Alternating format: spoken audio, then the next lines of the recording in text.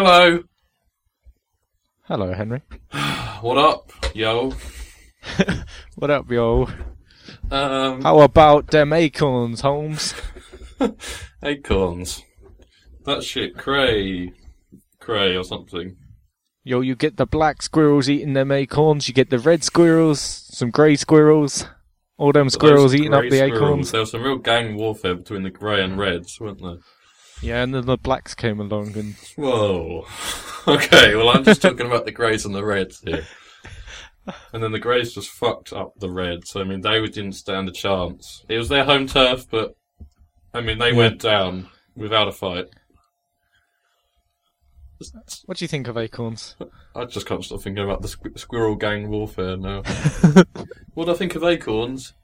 I have no opinion on acorns. Really? They don't affect me at all, really.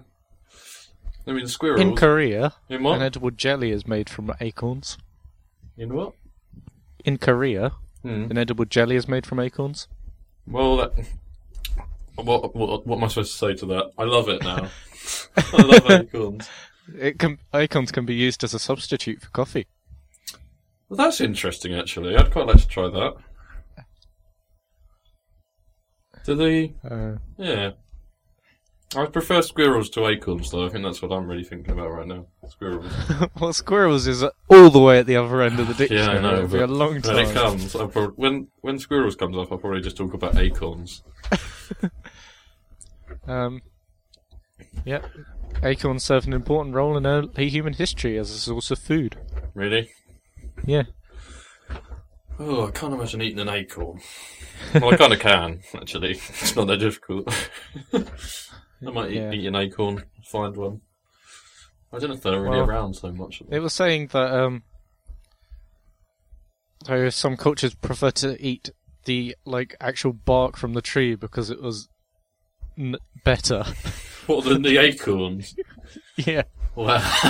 They can't be that great then. No. Apparently they're very bitter. And I should imagine that people back then wouldn't have had such a refined taste. Or would they have more of a refined taste? No, a lot less refined. They'd eat whatever they can get. Yeah, no, I mean actual sense-wise. Rather than opinion. I imagine it came in very useful that they had a very dulled sense of taste. Yeah, but you need to know when something's bad for you by taste. But then I guess when it gets to that point, when you're already eating the poison, then it's kind of a bit too late. Yeah, they sort of learnt that by trial and error.